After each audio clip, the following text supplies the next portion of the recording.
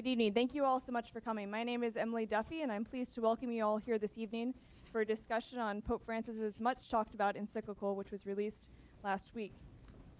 Tonight, I'm pleased to be joined by Dr. Chad Pecknell, Associate Professor of Theology at Catholic University, Dr. Jay Richards, Assistant Research Professor in the School of Business and Economics at the Catholic University of America, and Mark Verlena, Director of the Office of Domestic Social Development in the Department of Justice, Peace, and Human Development at the USCCB. Chad, we'll start off with you this evening. Many are talking about this encyclical as the environmental encyclical, but encyclicals first and foremost make a theological argument. And in your view, what does a theological argument be made in this work? Yeah, thanks. I think that it is a complex encyclical with several strands of argumentation. Encyclicals, of course, are authoritative, magisterial documents which touch faith and morals at the deepest levels. And here we see Pope Francis, I think, making an argument that has been made throughout Christian history, an argument that the turn away from God is always going to be a self-destructive turn. And this is the most fundamental argument, that all of our self-destructive habits, the self-destruction of suicide, euthanasia, the kind of self-destruction that goes on in abortion, the kind of self-destruction that goes on in lots of vicious habits which deteriorate a life, the kinds of self-destruction that go on when you pollute a river. All of these are connected for Francis, but every single instance of a destructive, self-destructive tendency for him is a consequence of the turn away from God. And so there's a sort of Dostoevsky-like sense in the encyclical to call people back to God. There are several conversions that he calls readers to. Obviously, the most popular discussion point for conversion has been the ecological conversion. But this is a sort of baseline question about being converted to the principle that creation is a good, and that it's a good because it comes from God's goodness. So that ecological conversion is really just a conversion to the world as a common good that we care about, a pre-political, if you will. But then there's the conversion to God, that if we don't return to God, then we'll continue on these self-destructive paths. And then ultimately, it's the call to the conversion to Christ, and then the conversion to, of all things, elevated to God in the Eucharist. The Eucharistic conversion is the kind of culmination. St. Francis is the saint who embodies all of this for Pope Francis, because St. Francis is the one, as he cites Bonaventure, who says St. Francis is the one who found a way to break back into that original innocence in which the Creator and the creation had an original harmony. And that's a harmony that he can only have by being conformed to Christ. You know, Francis lived a secular, wealthy life, and he turned away from that and towards God. And he was conformed to Christ so fully that he was given the stigmata, the wounds of Christ, which, of course, the Eucharist itself is something which conforms St. Francis to that original harmony between the Creator and creation, which orders us to a new heaven and a new earth. That's the fundamental argument, theological argument being made.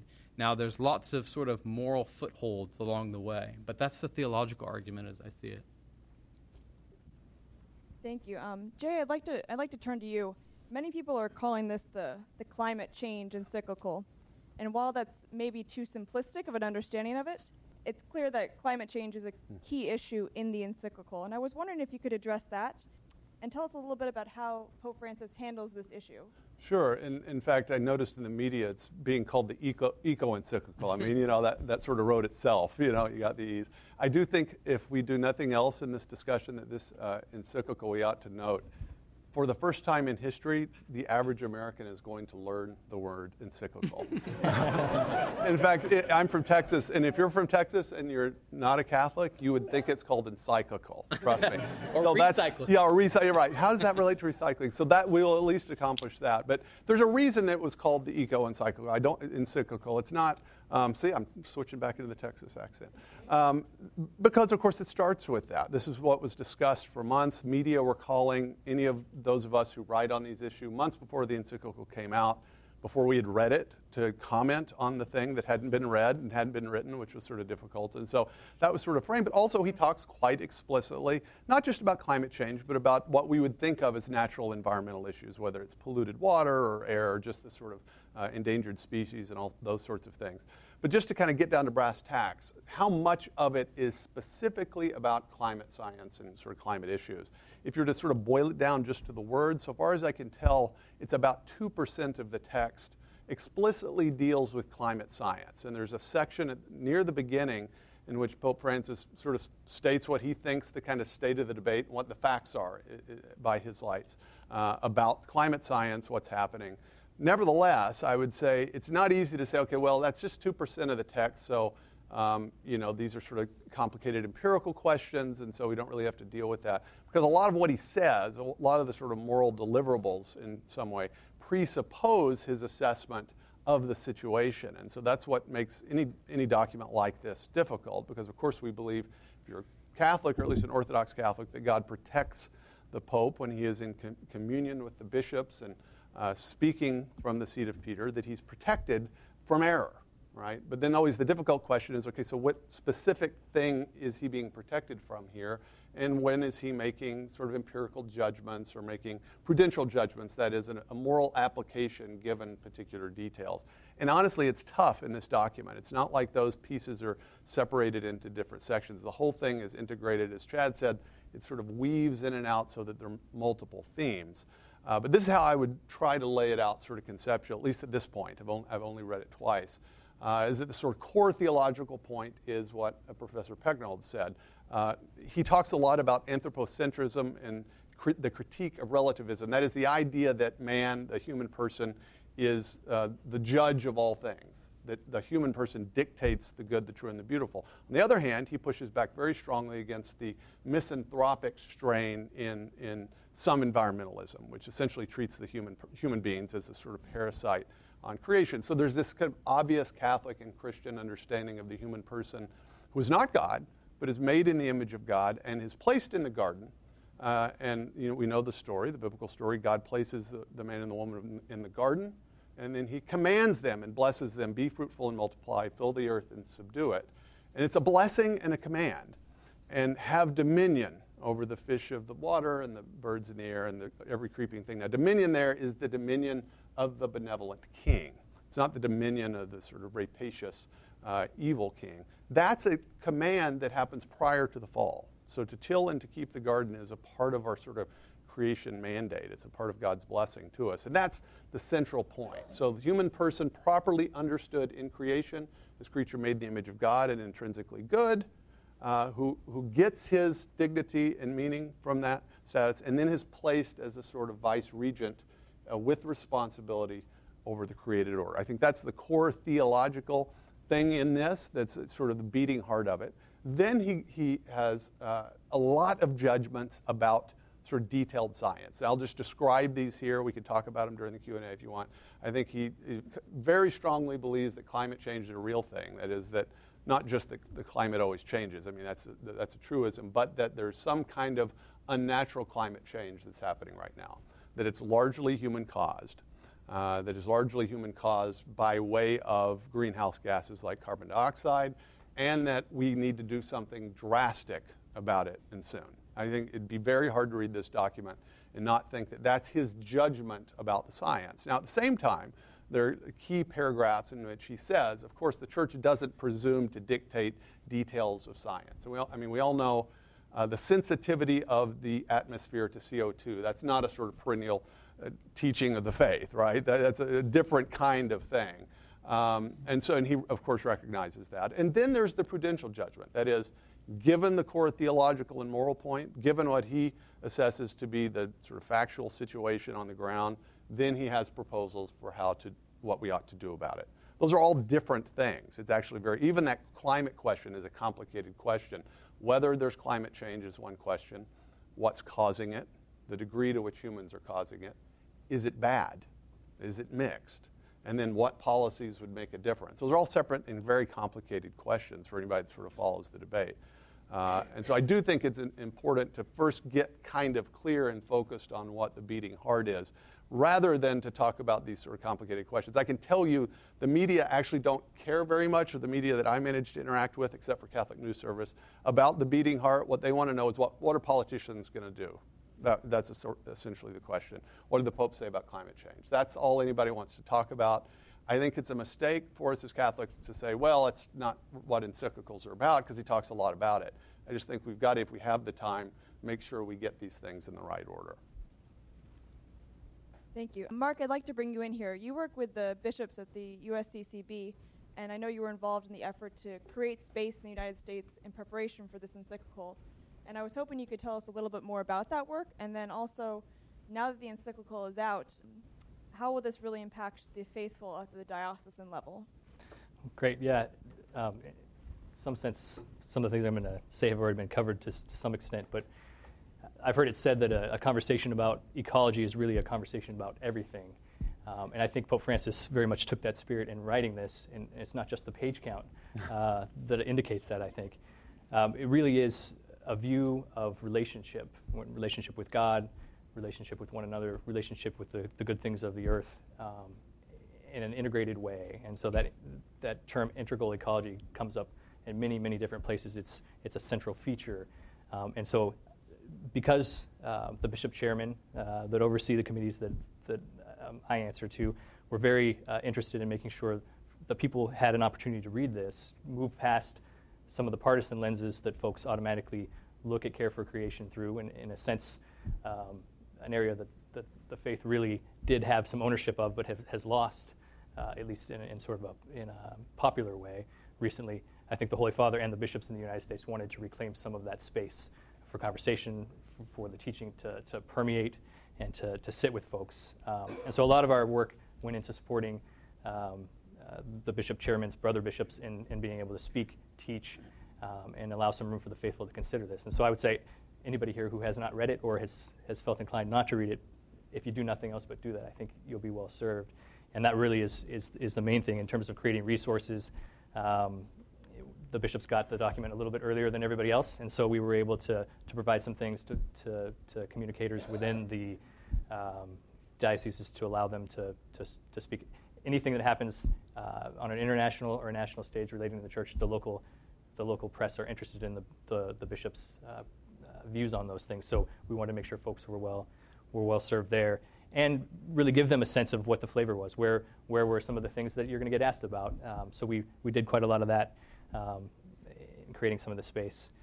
Now at this stage, it's a little bit of a shift to try to continue the dialogue that I think is 10, 20 years more down the line about where does the Christian see themselves in this conversation about care for creation. And we'll talk more about, I think, going along here. This was really a master work for the Holy Father in giving us a way to look at this issue. With you folks look at it with some skepticism based on who may be advancing a particular part of the conversation, but for us to look at this in a really Christian, Catholic way. You don't often hear Pope Francis and St. Pius X mentioned in the same sentence, but his motto, to restore all things in Christ, I think in some sense Pope Francis was trying to do this with Care for Creation, to give us a way to look at it in a way that we can be more comfortable and advance some of the things we care a lot about regarding our faith in the conversations that we're having nationally and globally. So we're going to be trying to support conversations at the diocese levels, study groups, homilies on the issue. And in more than one place, in quite a number of places, the Holy Father talks about a dialogue and inviting people into a dialogue. This is one area where conversation seems to be hard to come by. So I think even if folks were able to engage with one another, and we actually saw in some of our preparation, unusual partners give some space for the Holy Father's teaching here and not necessarily want to co-opted. Whether it's groups who deal with environmentalism on a daily basis, or folks maybe who are wondering why the Holy Father's talking about this. There's a little bit of a wide berth here, and that was refreshing to see, a bit unexpected. So.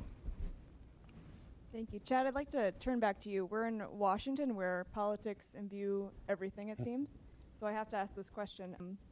Pope Francis talks a lot about political concerns, and I want to ask you, to what extent are Catholic politicians obliged to follow the policy recommendations of a papal encyclical such as Laudato Si?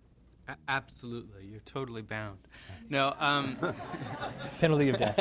Let's go get a drink. We're done. There we go. We're done.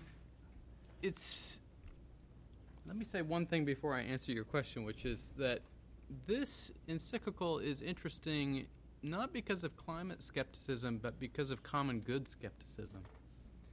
That there's really a deep and profound cultural skepticism about there being any common good whatsoever. And one of the brilliant things that the Holy Father does in this encyclical, it seems to me, is it says there is something which is prior to all of our political thinking. And that's this common creation, this common home that we all share, that's prior to all of us, that's prior to every political union, and that we all ought to care about that, right? We all ought to be committed to the principle of creation care. And this, it seems to me, is precisely where he touches most fundamentally in his moral authority as the supreme pontiff. Now, he does not teach infallibly in this document. I saw a lot of sort of buzz about infallibility. Papal infallibility is very rarely invoked, which most of you here will know, but somehow that does not get communicated. As St. John Paul II said, I'm never going to declare anything infallible, so as far as my teaching is concerned, it's fallible. But because a teaching is not infallible, does not mean it is not authoritative. And the Holy Father's teaching is authoritative. It is more authoritative, even when it's not infallible, double negative, when it's fallible. It is more authoritative than the doctors of the Church, than Augustine or Aquinas. So even though it is not a question of infallibility, it is a question of authority, and the Catholic politician has an obligation, a duty, to let this teaching form their conscience. Now, at the level of thinking about policy for a particular context, the Pope himself says the Church does not provide a uniform set of concrete political policy prescriptions or economic prescriptions. What the Pope is providing is teaching at the level of precept, of principle, at which the Catholic politician whose conscience has been formed by the Holy Father's teaching can then apply those principles to the particular policies that he or she attends to in matters of legislation. So, for example, a Catholic politician could say, I think climate change is happening. I don't happen to think that air conditioning is causing it. However, I am committed to the principle and the precept that the Holy Father has articulated, and therefore I'm going to not support a tax on air conditioning, but I am going to support the cleanup of Anacostia River. Because the principle has been articulated in such a way that I know now how that can guide particular policy decisions that make a difference for the common good. So we come back to the common good for the Catholic politician who's actually able to raise up the city because their conscience has been formed, not because this foreign potentate, as Locke called popes, this foreign potentate has somehow dictated how the policies of every individual nation and sovereign people would make their policy decisions. So I think it's a very complex set of distinctions that one makes, that the Catholic politician has the gift of docility, receives a formation in their conscience, and then applies those principles according to prudence under precepts of the natural law. That's the tradition. Jay, Pope Francis also talks a lot about economics and the global economy. Mm-hmm. And he has a lot of critical things to say about our current economic state of affairs. Again, how would you describe Pope Francis's views in this letter, and what's your own assessment of it? That one, this is more difficult to answer, I think, than the climate thing, because there are multiple threads happening here. They're both, I think, his own general kind of understanding of the nature of economics as a discipline. There's also a very strong critique of what I'll sort of summarize it as the kind of technocratic attitude, the idea that everything can ultimately be reduced to the methods of science and to technology. So everything is sort of swept up in this. And I think he's actually has nailed it on this, because this is the sense in which we do live in a global culture in which the Pope can say something and he can tweet it all over the world. I mean, that by itself kind of tells you where we are. But he tapped into this kind of ideological assumption that's not intrinsic to science. It's not intrinsic to technology, but it does tend to get wrapped up into it. And so he's very, very critical of that. He's very critical of consumerism. He's critical of what I would call cronyism. He doesn't use that word, but the sort of collusion between large economic actors, whether they be corporations or multinational corporations, and political actors. I would sort of wish that he had used the word cronyism, in fact, to make some sort of distinctions. That's not there, but I do think that's what he has in mind, and so he very often is describing that. He has a couple of paragraphs, I don't want to overemphasize it, where he talks about the importance of an environment in which small businesses can flourish and are not crushed. But there's a lot of kind of economic details in this that unfortunately doesn't sort of lay out a set of economic principles. And so it very quickly gets into a sort of prudential judgment, especially when you're talking about environmental issues, because environmental issues, almost every judgment you make about something having to do with an environmental stewardship question is a series of trade-offs. Some of you may have seen, for instance, the story in the Washington Post yesterday about the kind of complexities of recycling. There are things, and people often ask me, I write and talk about this issue a lot, and they'll ask me, should I recycle? And I always say you should recycle if the total costs or the total benefits exceed the total costs. That's a weasel way out, right? Because that's the sort of tough thing. But what's funny, he's actually kind of got some nuanced references way down at the granular level. So he talks about carbon credits, which I actually happen to think are not a good idea. The idea is that you'd create a market mechanism by which you can trade carbon credits. So you have a factory, and let's say you're producing a certain number of tons of CO2, and then you can sort of trade those on the market.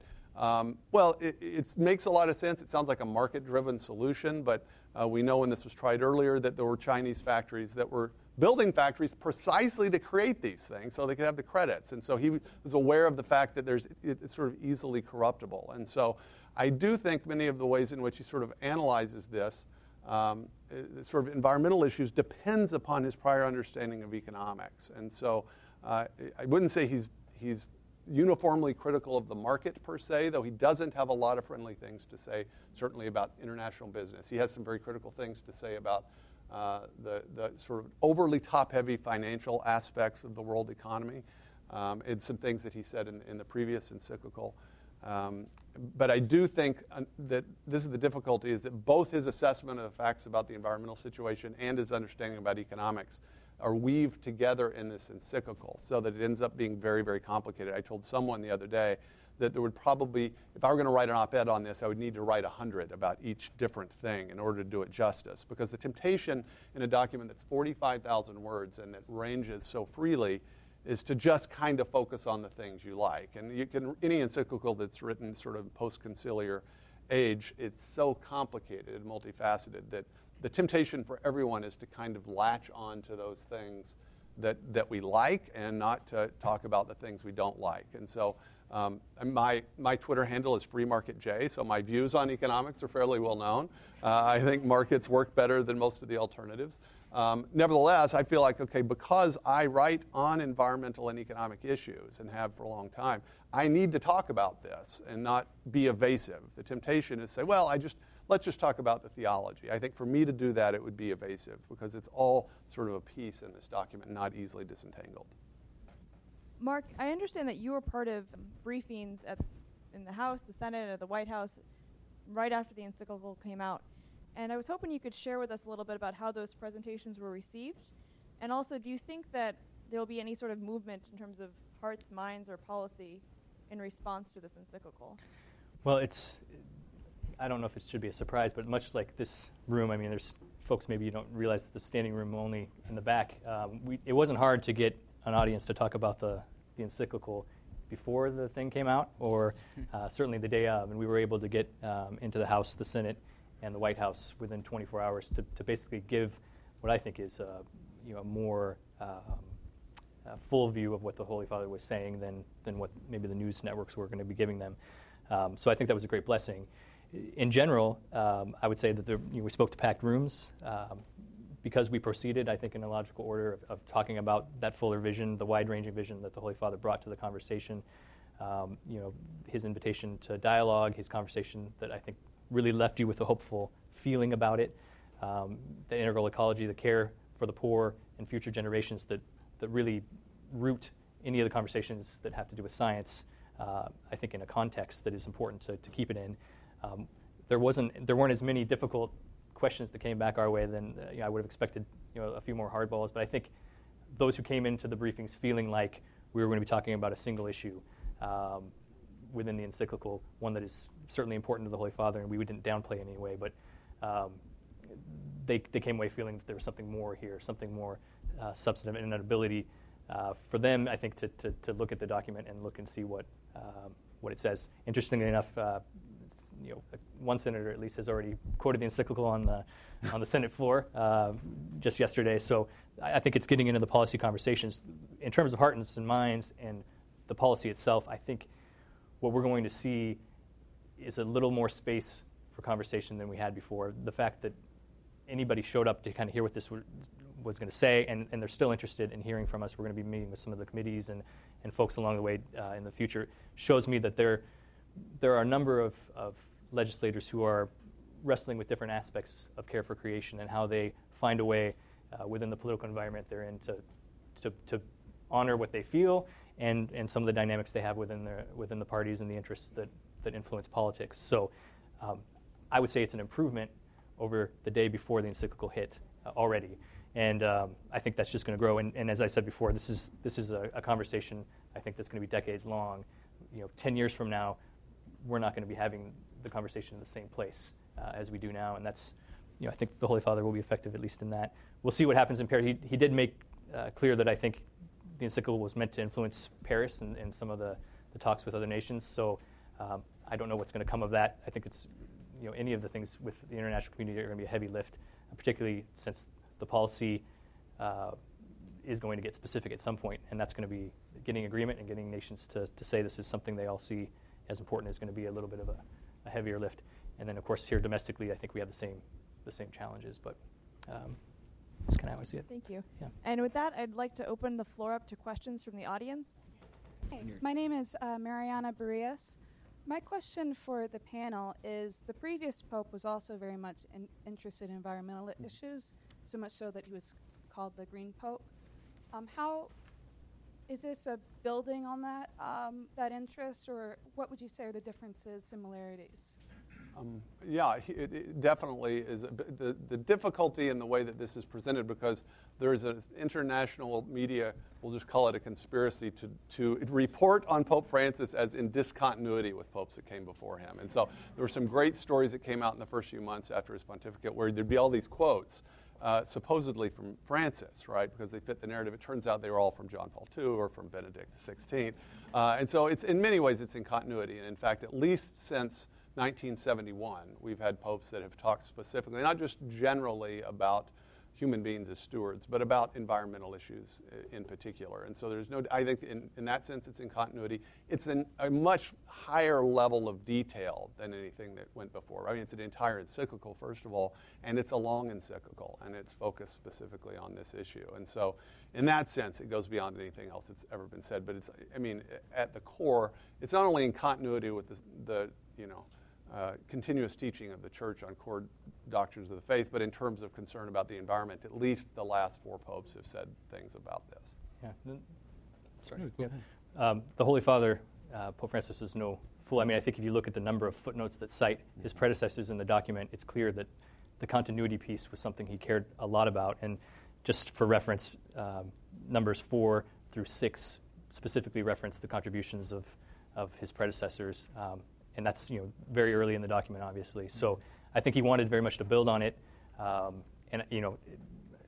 Pope Benedict was clear. He includes climate change as something that he was concerned about in his World Day of Peace message in 2010. So that even isn't a unique contribution from Pope Francis, whatever you may think about the science. So, Rob Hardican, sort of a follow-up question. Question about addressing a historical question. Is the response different to this encyclical? All these themes are from Paul VI are similar. They're reprisals. Why was the response quiet from 1971 onwards? What's going on? Is it the fact that he's a Jesuit from Latin America? Is it just sort of the environment that we're in now? Is it the fact that it's a longer, more detailed document? That seems like your question. Yeah, it's really hard to. I think some of the advanced interest has as much to do with the messenger as it does with the message. There are some, in terms of popularity of Pope Francis in all circles, including Catholic circles, folks of all different identifications within the Catholic world.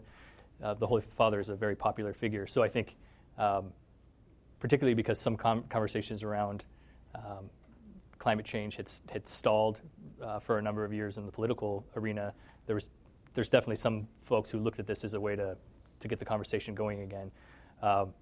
And I think when you look at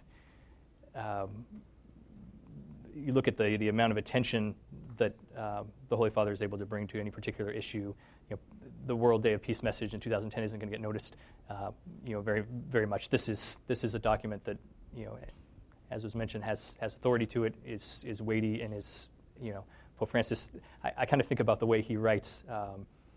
He touches on a subject and keeps circling back in deeper and deeper ways. So if you don't read the whole thing, you take it out of context, you're going to miss key pieces of it. If you go through the whole thing, by the time you're done, you feel like you've touched on the issue, whatever it may be, 20 times, but you've gone to a deeper understanding and how he views it in a very wide-ranging way. And so people know, I think Pope Francis wouldn't treat this in a couple of pages. This is going to be a pretty extensive document. So some of those things, I think, the way in, and I don't know, you guys have some insight into that question. But I'll just add one thing to that. That's beautiful.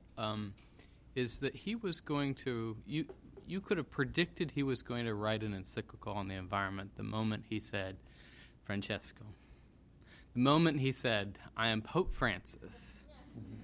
The moment the birds landed on the head, you knew he was going to write an encyclical on the environment. At some point, on creation, on that harmony between the creator and creation, he was going to write on it. I expect that was one of his first thoughts, and then it was a question of giving people marching orders in terms of how do we consolidate the tradition. I was a little disappointed that we didn't go back prior to Paul VI in the encyclical. I thought there was lots of ways and sort of missed opportunities, if not to critique the encyclical in the wrong way, but there's lots of things that go into Rerum Novarum, for example, which private property is touched upon in this encyclical, and that is a theme which goes all the way back to the origins of Catholic social teaching in the 19th century. So there was lots of things that could have been done to have resonated, but he certainly did consolidate the tradition's teaching, and he made it all. He made St. Francis the kind of endpoint of that teaching, and so you knew as soon as he said, "I'm Pope Francis," that he was going to write on it. Hi, thanks. I have a question for Mark. Mark, it's sort of like getting the impression in the popular imagination now that, you hear a lot of things like people are saying, okay, St. John Paul was, an Orthodox Pope. Pope Benedict was Orthodox. Now we've got this granola Pope, and what are the bishops doing? What can the bishops do, and what can we as believers do to sort of disabuse the public of this notion that all of a sudden we have this renegade Pope who has kind of reneged on all of the traditions? It's so obvious from this document that he's dipped into tradition, and that his teaching and what he's saying is no different from what Pope Benedict said and from what Pope John Paul II said. And yet I hear a lot of people walking around saying things like, oh my God, he's going to change the teaching on marriage, or he's going to whatever, as if there's sort of like, because he's talking about the environment now, he's reneging on sexual morality or, things like that. And in fact, he isn't. Is this an issue that the bishops are sort of taking into account in the public imagination right now? Yeah, I mean, it's a big question. I think, and this is me speaking, I should always say that I'm here in my individual capacity, not as officially representing the USCCB, but it is, I think, we have to have comfort that the Holy Spirit is active and working in the church. And I think sometimes our fears, wherever they may come from about any particular area, can sometimes take us to a place where we're concerned about the treasury and the beauty of what we've been given that has transformed our lives. Hopefully, our encounter with Christ has radically changed us. And if that's the case, we want other people to experience that, and we want it to be as profound in their lives as it is in ours. And anything that seems to border on jeopardizing that, we should get concerned about. But when it comes to the Holy Father, we do have the Holy Spirit active and working. And I think when he is certainly looking at issues of all kinds in different ways, in the sense that we're in the midst, I think, of the grassroots new evangelization piece. We've been talking about the new evangelization for a long time, but now we're getting down to work. Mm-hmm. And so because of that, our modes of doing things, if we think sort of in an early church mode, we're a lot closer to those realities than we are maybe to thinking about the height of Christendom, which is sometimes where we all want to be. So that's a different kind of marching order. That's the same content, the richness of the gospel, but we've got to go. When he's talking about going to the peripheries, he says you can't wait for people to come to you. You can't hold the class. You need to go and make sure you're engaging people. And I come to this job out of having worked in the Catholic Charities environment, and my most powerful experiences centered around encounter. The only reason I moved out of a private sector legal job into that world was because of the encounters I had with those in need, never expecting it to happen. And so I think Pope Francis lives very much in that mold, and the encounters he had, he wants to make sure every one of us reach the afterlife having felt that encounter with Christ through the other. And so when you look at a document like this or anything else that the Holy Father's doing, I think if you keep that lens, it all makes a lot more sense than if we're taking it maybe from a place of concern or fear. I don't know if that actually answers your question, but that's how I try to work through things. Hi, my name's Tyler Dobbs. So Rusty Reno of First Things characterized the encyclical as an attack on modernity and likened it to Blessed Pius IX's syllabus of errors. So my question for the panel is, do you think this is accurate? Is the encyclical a new syllabus of errors? I read that. So yeah, it's very difficult. Honestly, almost any one thing you say about the encyclical is going to be one-sided. And so there's a sense in which it is a broadside against modernity, if you define modernity in a particular way. It's this sort of technocratic, reductionistic understanding of society and of the human person. On the other hand, it was tweeted, right? And so it's this very difficult, how do you sort of keep all these things together? But I think what we probably want to do is distinguish between the sort of just the basic human goods of technology and the things. If we want to talk about modernity as right now, right? It's better that we have clean water that we can get from the tap than not. It's better that we don't die of polio and all those sorts of things. If by modernity, though, you're talking about a particular kind of materialistic and reductionist ideology that emerged maybe in full flower in the 19th century, then it is a broadside against that. But the interesting thing is that our culture now, there's tension between that. The joke about the granola pope, there's this, I lived in Seattle until 2 years ago, and right alongside, in the same person, you will have someone that's an architect at Microsoft that also lives out on a farm and has organic free-range chickens simultaneously, right? My sense of that is, in a sense, it's contradictory, but it's also a sense that either of those things by themselves aren't sort of fully appropriate to the human person. And so I think that Rusty Reno, he's sort of focusing on that. The problem is that the word modernity refers to so many different things that, it'd be easy to mischaracterize it. Rusty's piece is brilliant. It's clever because it has within it a criticism that he's anti-modern in the wrong ways. Modern in the wrong ways is the fundamental critique I think Rusty's making. under cover of looking like he's not making a critique at all. And you have to be really smart to do that. And so I think that it's better to say he's anti-modern enough to claim X, or he's anti-modern enough to claim Y. I don't think it's right, actually, to say that he's anti-modern. And I don't actually think that's a really good way to advance the conversation, though I respect Rusty's position very much. What's very clear to me is that Pope Francis attacks the myth of progress, which can hit left and right. I think this is one of the most trenchant critiques, actually, is this view that there's a kind of modern progressivism which drives a culture of relativism. He attacks indifferentism, which, of course, was one of the favorite terms of attack for Syllabus of Errors, indifferentism to truth, indifferentism to the good. It was a favorite term of attack for Leo XIII. So in that sense, those attacks on indifferentism, those attacks on a progressivism which leads to relativism are very much central to the document, and you could say it's anti-modern enough. I'd also say there's an argument to be made that there's a kind of modern Gnosticism that's being attacked. He likes to put it in these terms, that Gnosticism here might mean something like letting ideologies triumph over material realities. That's a favorite theme of Francis, that ideological colonization is a phrase that we've heard him use in relationship to gender theory. He doesn't like this. This is a kind of Gnostic move in which ideology trumps material reality. Can I just say something briefly about, because I keep thinking of all the things we haven't talked about that I wish we haven't talked about. The role of the poor, for instance. I'm just going to lay it out there so you can say those guys talked for half an hour and didn't make that point, right?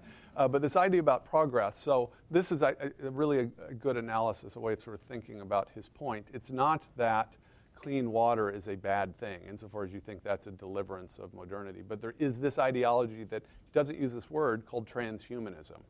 And transhumanism is the idea that people think I'm making this up whenever you talk about it, but that in about 30 years, essentially, we are going to move beyond our fleshly hardware and upload ourselves to some sort of more robust and immortal hardware. I'm not making this up. It's very popular in California. It's not a big deal here, but right. But that's like, just take the myth of progress, in which technology is not just a good thing. It's not just an expression of our creatureliness as creatures made in the image of God who can create things, but it's ultimately our salvation, and that our destiny is ultimately beyond this mortal flesh, not with a resurrected body, but as not even cyborgs, not even as hybrids, but ultimately to leave it behind for something that we have created.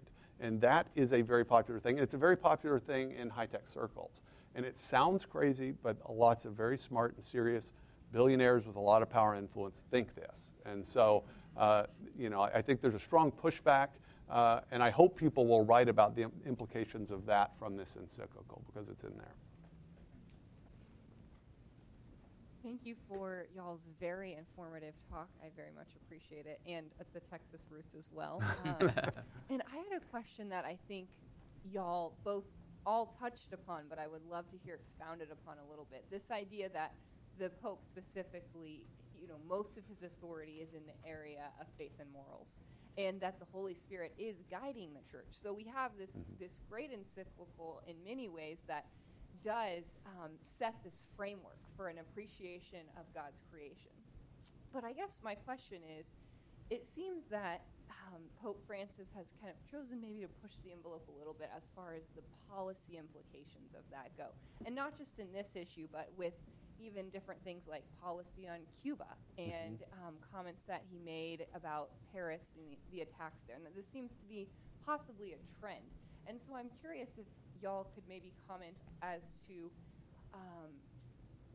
how that is helpful in furthering the church's mission.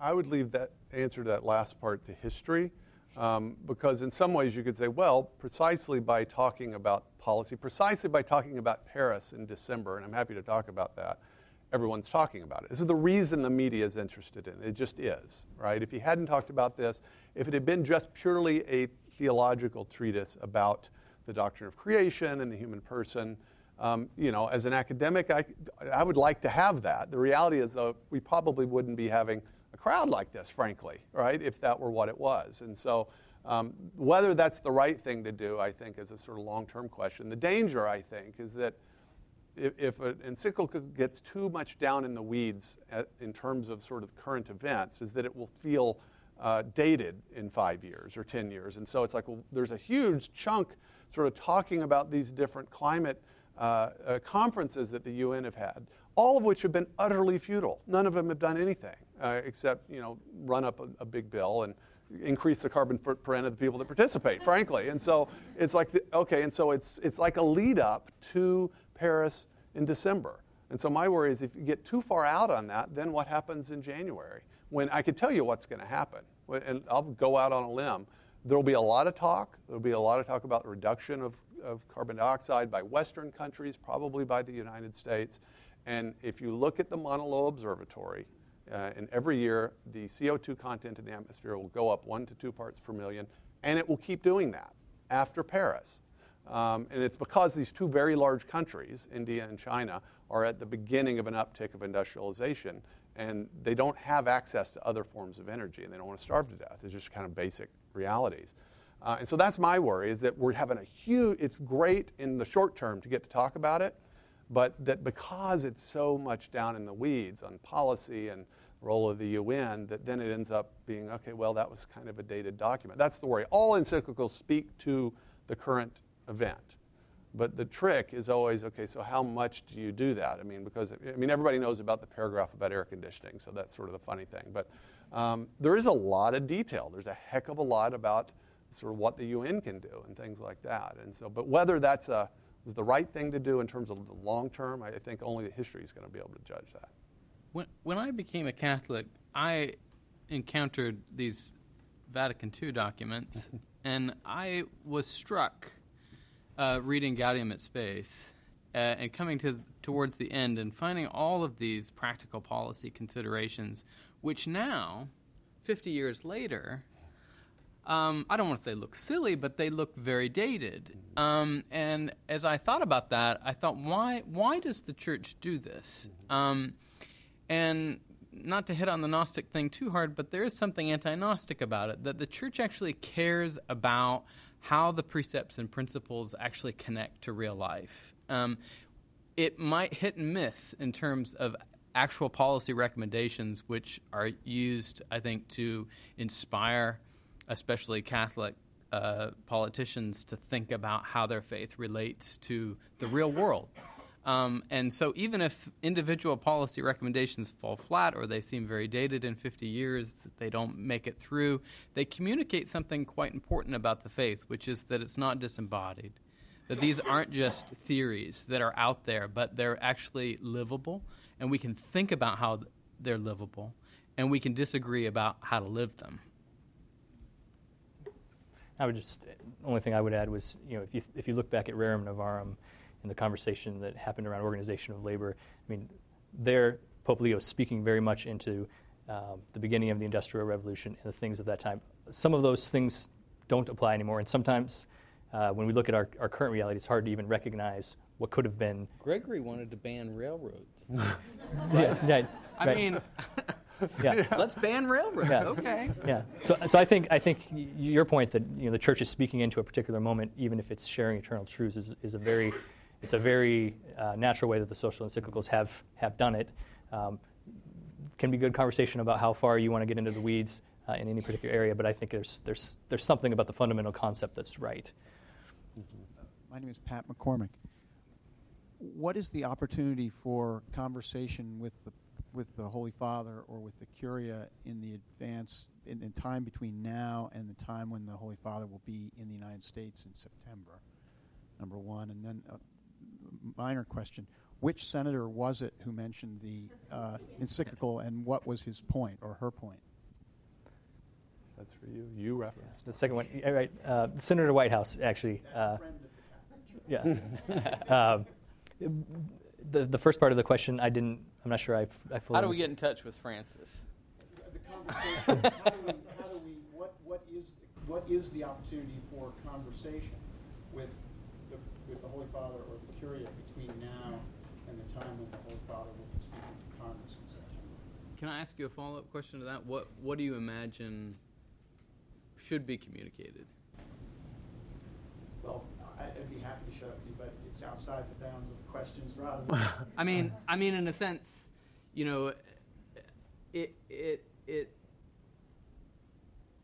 what concerns the church has should be expressed to their bishop, and certainly, I don't think there's a real channel for communicating abstractly, but if there's a debate to have, then the Catholic laity can have a debate, and surely the Holy Father will be attentive to it. I guess the particular thing that I would hope that he would be mindful of in coming to the United States is that the level of environmental protection that we have here is second to none in the world, and and for example, air conditioning, not to make light of it at all, is in our country a vital necessity for the poor. In parts of the country where, but for air conditioning, there wouldn't be, for example, people wouldn't be living here, but they are living. Yeah. Like Washington, D.C., for instance. Right. Yeah. I saw a do the piece freaking in the August, Wall right? Street Journal the other day about staying warm at work in the summer, which my wife resonated with very much because she's always cold when she goes to movie theaters and when she goes to big office buildings where they keep it at 65 degrees and she freezes. I think Pope Francis has that in mind rather than the little air conditioner you've got in your back bedroom or keeping, the temperature at 75 or who's escaping heat wave. I think he has more the widespread, kind of luxury air conditioning that spreads throughout our malls and office buildings. Excess waste. But he does invite a debate. And even the interesting thing about the encyclical is it's actually addressed to everyone, not just to the Catholic faithful, which also is sort of unusual. Nevertheless, he does invite a debate on specific kind of scientific questions. He, in fact, specifies that. And so I think it's appropriate. And I'd like to see that happen. I like to see Catholic laymen and laywomen who are experts in these fields. I'm thinking of an Orthodox Catholic climate scientist friend of mine who has written on this and has written on it to the detriment of his career in being willing to say things that were not especially popular, that is absolutely engaged. He's trying to figure out, okay, what do I do about this? Well, how do I talk about it? And I say, talk about it respectfully, engage the document, and let's have an interesting debate. And not now, if you're on Twitter, somebody's going to accuse you of being a dissenter if you think, okay, I disagree with the Pope on this particular question about, the feedbacks mechanisms in carbon dioxide. That's not dissent. There's a difference between an engagement in which there's a debate about those lower level things and dissent, which has to do with the sort of core truths of the faith. And so I think it would be healthy for us to do it in a respectful and rational way. Which is what we hard. haven't. It would have been awesome if Jeb Bush would have said, I agree with the precepts. Mm-hmm. I agree right. with the principle. On this policy decision, we might have a difference of opinion. That would have been such a better, Way better. Catholic response. Yeah. I just looked at Jeb, as wonderful as he is, and said, wow, catechesis failed. Yeah, he did. It was the John F. Kennedy thing. I have to say that these are sort of compartmentalized. I've got to distance myself from the foreign potentate. Yeah, and it was and I don't think he had actually gotten his talking points down on that before he responded. So. And I would only add to that if tonight's any indication, would you have come on a Thursday night to the Catholic Information Center to talk about Care for Creation if the encyclical hadn't come out? Would that have been something that would have sparked your interest? So here we are listening to folks' different perspectives on the question. The Holy Father has sparked, I think, conversations like this in a lot of different places. I think it will continue. And I think it's incumbent upon us to try to make it continue. Because I, for one, in any issue, particularly that touches on my faith, am most frustrated when people don't want to dialogue about it. How can we evangelize if we can't dialogue? So I think creating some room for that has been at least a good byproduct, even if you don't happen to agree with some of the conclusions. So, thank you. I'm really glad that gentleman back there got a chance. I was watching him with his hand all evening. My name is Richard Ranger, and I work in the oil industry. I'm also a kayaker and a bike commuter. And one of the things that I'm interested in your response to, this encyclical is going to become hostage to our standard binary policy debates, and people are going to line up and take sides because that's really what, certainly in this country, what we do quite well and habitually. It seems that one of the elements of this encyclical that needs strengthening from Catholics, from people in authority, is the Pope's emphasis on the human ecology, on the place of man in creation, on the place of man as steward in creation, and the nobility in that, the purpose in that. What one of you said was both the blessing and the command. That needs, it's going to be a long uphill climb to try to win that argument. But to me, that's a very key element of this that the church and believers need to speak to. What would you say? Well, yeah, of course, when we use the word steward, the word dominion is okay. It's just that it's come to be sort of captured in a way. And incidentally, anyone that's read the encyclical, if you've ever had an environmental ethics course, you will have heard about an article by a man named Lynn White, written in 1967. And White, this is the locus classicus of the argument that it was the Judeo-Christian tradition that led to the ecological crisis. The belief in human dominion is the problem, and that we have to get away from that. And Pope Francis swatted that down. I always thought it was the strangest argument. But stewardship includes both the care, but also the tilling, right? And so my view, I think, of course, anything is going to have costs and benefits, but the discovery of petroleum has lots and lots of benefits, obviously, and being able to discover it, figure out how to create technology to use it, to refine it, to extract it. That's all a part of stewardly dominion. Doesn't mean it's without cost. And so that's always the sort of difficulty. I do think Pope Francis's assessment of fossil fuels is heavily shaped in this document. In fact, I can't think that he said anything positive about it, frankly. And in fact, the only time he did, because he essentially calls out, what he calls for this, remember, it's based on his assessment of the details of the science, that we basically need to quit using fossil fuels as soon as possible. And in some cases, people can choose the lesser of two evils. So in other words, if you're in a situation and you don't have a different source of energy, you can use it. But that's the best it gets. It's the lesser of two evils. But that's not an assessment of the kind of intrinsic reality of fossil fuels. I think what he's doing is he's saying if these sort of claims about it and about its effects on the environment are all true, then that's what it is. But notice the moral assessment. This is why this is difficult. He's making a moral assessment. So in that sense, it's morals. But the moral assessment is based on some prior assumptions about the details of the science and the effects. And so I can tell you, if you're doing a radio show, you can't explain this stuff in 15 seconds. They think, you're just making it up, right? The Pope said quit using fossil fuels, so quit using, it's sort of just that simple. And that's going to be very hard.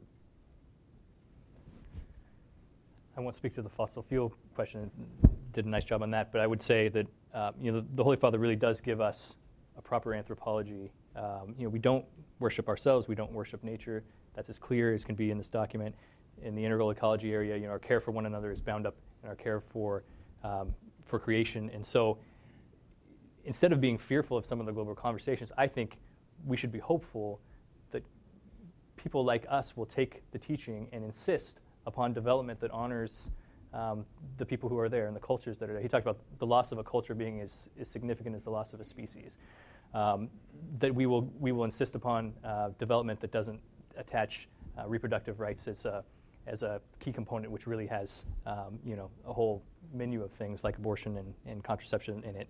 So he gives us, I think, a way to engage the global.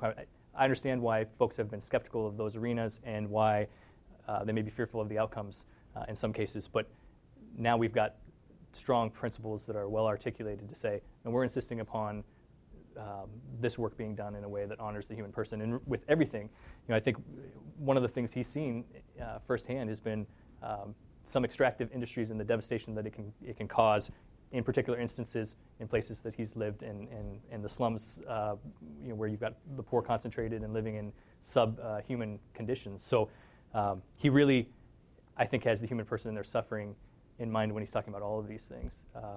that's not to dismiss his point on fossil fuel. I mean, I think he's pretty clear that he thinks they should eventually be phased out. But I think there's a human being in his mind when he's saying that. Hi, my name is John Capel. I wanted to ask you about climate change specifically. A lot of the reporting that I've seen on this is focusing very specifically on the fact that the Pope has endorsed the scientific consensus that climate change is happening, it's caused by humans, and it's bad. How much room is there for faithful Catholics to simply flatly reject that? Or are we talking more about, oh, well, the model's a little bit off, or it might not have exactly these impacts, but how much room is there for Catholics to basically say, no, he's wrong, it's not happening, it's not human-caused, it's not a bad thing?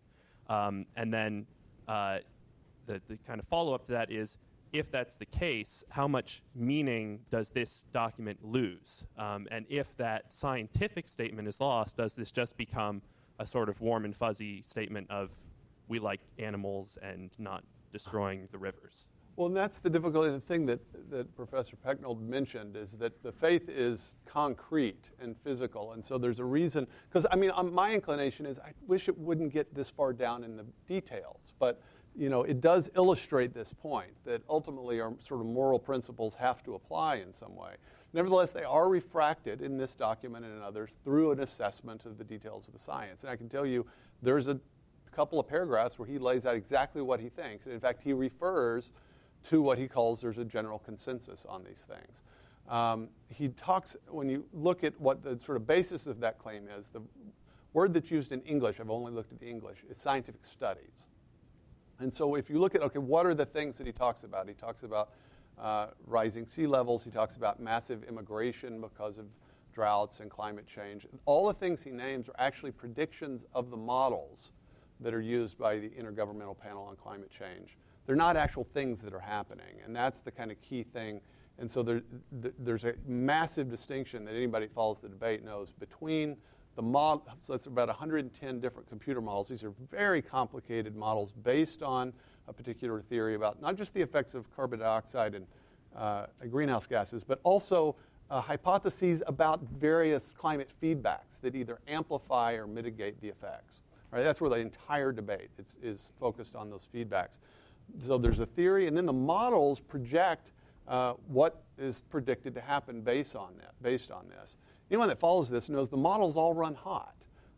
They, on average, run about twice as hot as the actual observations, certainly over the last 20 years. And so that's a difficulty because you want your models and your theories, if they make predictions, to square with the actual observations. And this is the thing, my friend who's a climate scientist is sort of frustrated because he said, I wish there had been a scientist that had been talking to Pope Francis that could have told him, actually, all those things that's just what the models say are supposed to happen. That's not what's actually happening.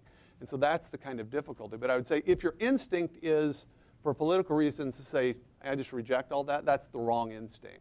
If, based on your actual careful knowledge of this thing, you think the Pope, his assessment of that is off on some, I think that's fine. I think it's okay to talk about that. The question is, I mean, God knows, though, your response, right? If it's just because you're just grumpy and you don't want to hear the arguments, that's bad. That's just bad, right? And so God knows, we're not going to know, he's going to know. If it's, look, this is my area, and it's more complicated than that. That's the kind of conversations that need to be had, and they need to be had publicly and in a spirit of, that's just a commitment to truth that we all have as Catholics. And so that's what I would like to see happening. I'd like to see it happen without everybody attacking everyone for being a dissenter if they disagree about the precise details of a climate model or something like that. And the trouble is that so few people actually go and read the whole encyclical, especially not twice or 3 times or 4 times. Most people are going in and looking for the things they agree with, or they're looking for the things they disagree with, and they're really not being taught by the encyclical. They're not letting the Holy Father teach. There's not a receptivity, a willingness to learn before there's a set of distinctions that can be made in which one makes prudential disagreements at the level of natural precepts. I think that's when we hear someone strongly reacting to something in the encyclical from at the policy level, I think we also need to hear some expression of a knowledge and appreciation for the principles that it expresses. So that you could say, what if the whole scientific basis is totally wrong, ad arguendum? Let's say it's all wrong. There's nothing right scientifically. This isn't a scientific magisterium. It's a magisterium of authority. So let's say all the science is wrong. Doesn't it still communicate to us essential principles for caring for creation? I'd say yes. And I keep thinking about Arthur Brooks' argument for poverty, a kind of optimist, conservative approach to the poor. If you simply leave the environment to the progressives, you've lost before you've begun. Arthur Brooks' proposals, it seems to me, on the conservative heart, on concerns for the poor, shows that actually conservatives should make arguments not only for the poor that are optimistic and bright, but also for the environment, that push against the myth of progress narrative. I think we really need that, and I think the very strong pushback against Francis is strategically dumb. Please join me in thanking our speakers this evening.